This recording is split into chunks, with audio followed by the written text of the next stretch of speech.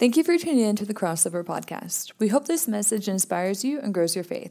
To learn more about Crossover, visit our website at crossovernorman.com or find us on Facebook and Instagram at crossovernorman. Enjoy the message. Hey Crossover, Brent Russell here, meeting you at the offices of Crossover, and I know that we are spread out throughout this nation, and we want to meet you where you're at. We know that some of y'all are in harder circumstances than other people. I know some of y'all are more isolated than others, but we want to be able to still have a weekly meeting with y'all and be able to kind of spread the light where you're at, try to be able to continue to grow, because Crossover is not a location.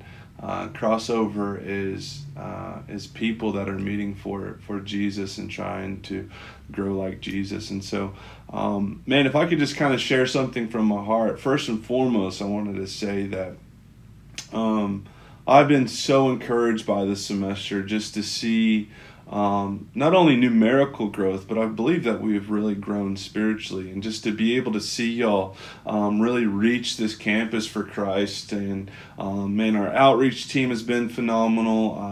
I think that we've really reached and impacted just a new wave of people. And even a couple weeks ago, we got to see like 25 people come to Christ, and that was truly inspiring. And man, I just cannot believe where we are at with Crossover just being 4 years old. And that's not because of me, that's not because of Caroline, it's really because of you guys, just being able to show up every week and not only be there on a Tuesday, but praying for us throughout the week and really meeting up with new people during the week. And man, I can't tell y'all like just how excited that I am about where Crossover is, but I'm also excited about where Crossover is going to be in the future. I think next semester we're going to hit the ground running. I think all this coronavirus, please God, let that be over by next semester, and let us be able to move on from this. And I'm just excited about next semester. But with that said,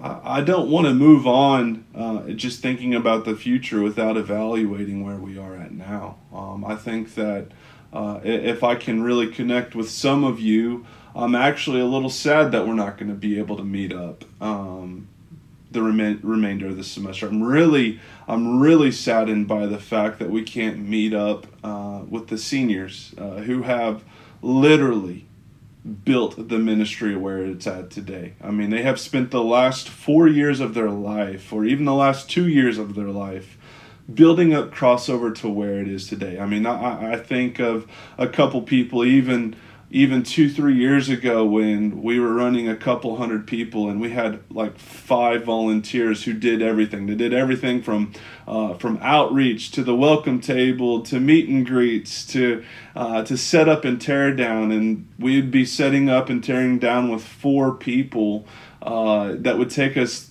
2-3 hours to set up. And I just think about those people that we aren't able to say goodbye to. And for those of you who don't know this, every end of every semester, we always like to do a little group prayer around the seniors to be able to send them out into this world and just kind of have our hand of blessing on them, and just pray for security and just for wisdom over their life, and just a big thank you for what they have done for Crossover. And I'm saddened that we can't do that. And so I just wanted to make a statement. Seniors, we are so thankful for you. Some of you we have done life with, and I mean, my kids know you by name, and man, some of y'all have put in so many years and so many prayers and so many hours of just volunteering and serving for Jesus. There's no way that I can say thank you enough. And so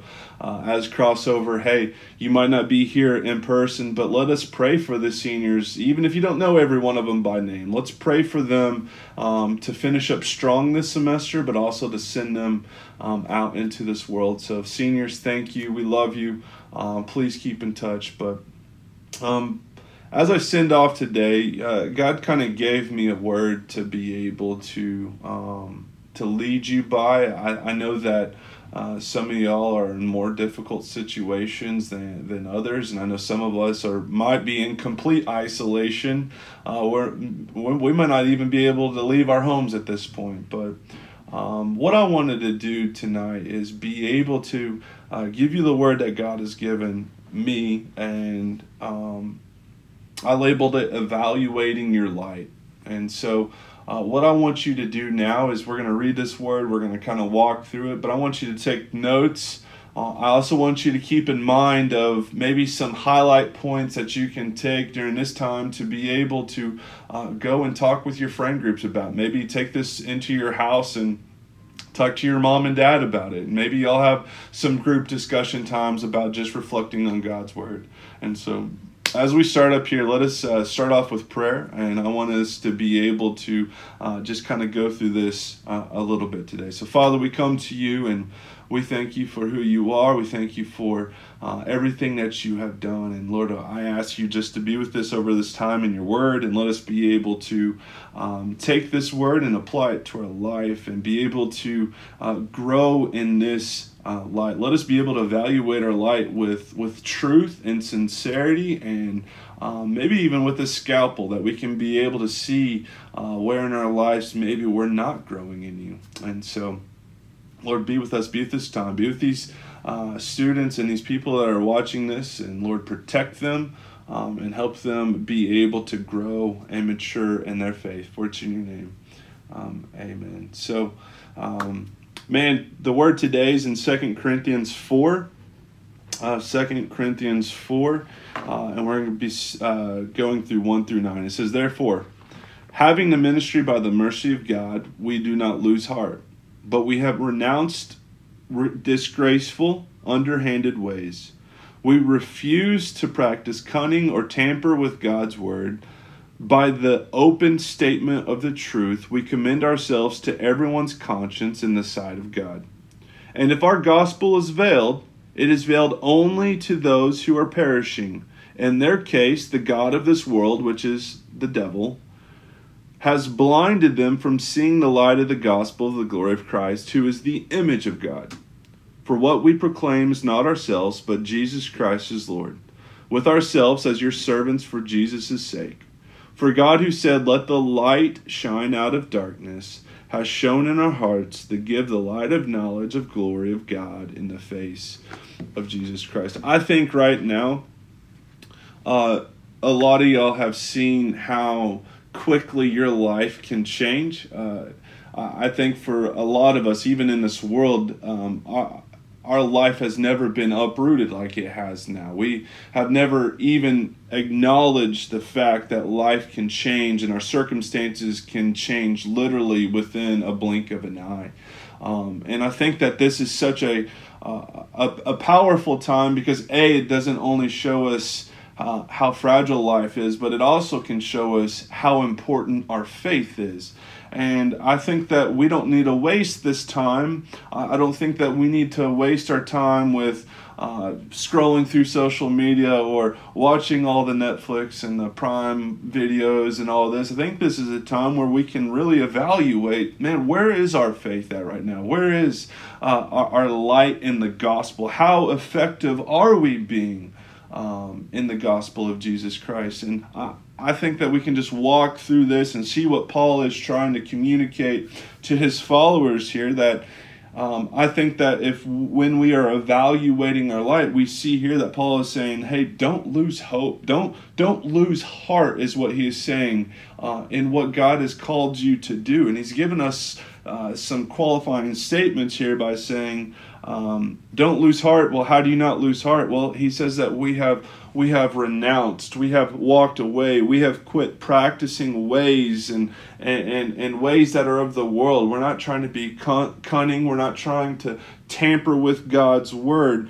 But he says that we are to take up the truth and we are to walk in the ways of God's truth. And so I'm just trying to think of ways that we are to not lose heart. I think it's so important for us to understand that our circumstances don't define our relationship with Jesus. But I think what you notice now is that our relationship with Jesus defines our circumstances.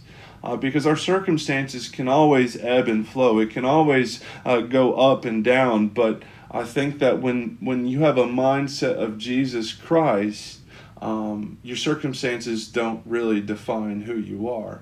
I think if anything, this isolation in your life or this change of pace or you not coming back to college, if it has shown you anything, it has shown you what in your life you think that you need to be you. It has shown you what you think you need in your life maybe to be happy with. Maybe it's a schedule. Maybe that you need this schedule in your life in order to have just maybe happiness or joy or productivity, right? You see in your life that you need these things. Maybe it's friendships. I know a lot of y'all are saying, man, you know what? In order for me to be me, I just have to have these friendships. Maybe if anything, it's maybe just being away from your house, right? Like, I just don't want to be home anymore. But I think that this isolation has shown us what in our lives we think that we need in order to be happy.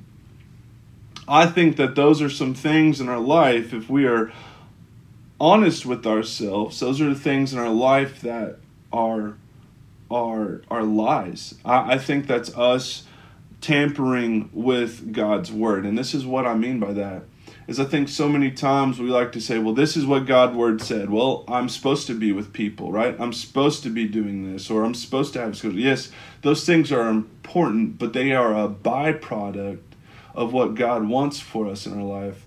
Because what Jesus says in his word is that he is all.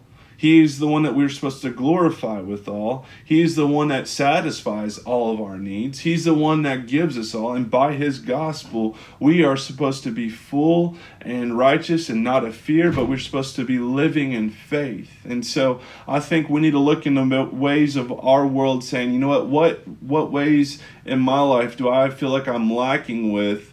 Maybe it's friendships, maybe it's school, maybe it's productivity.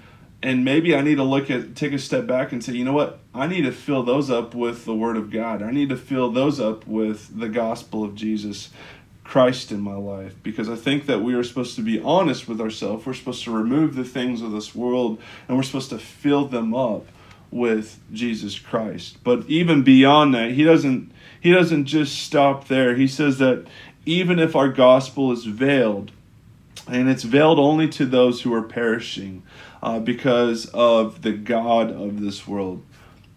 If I can be very honest with you, I think that the devil's two goals are actually verses 1 through 5. It's not only the fact that he wants to veil people who don't know God. They don't know how to have a relationship with Jesus, right? He wants to keep non-Christians.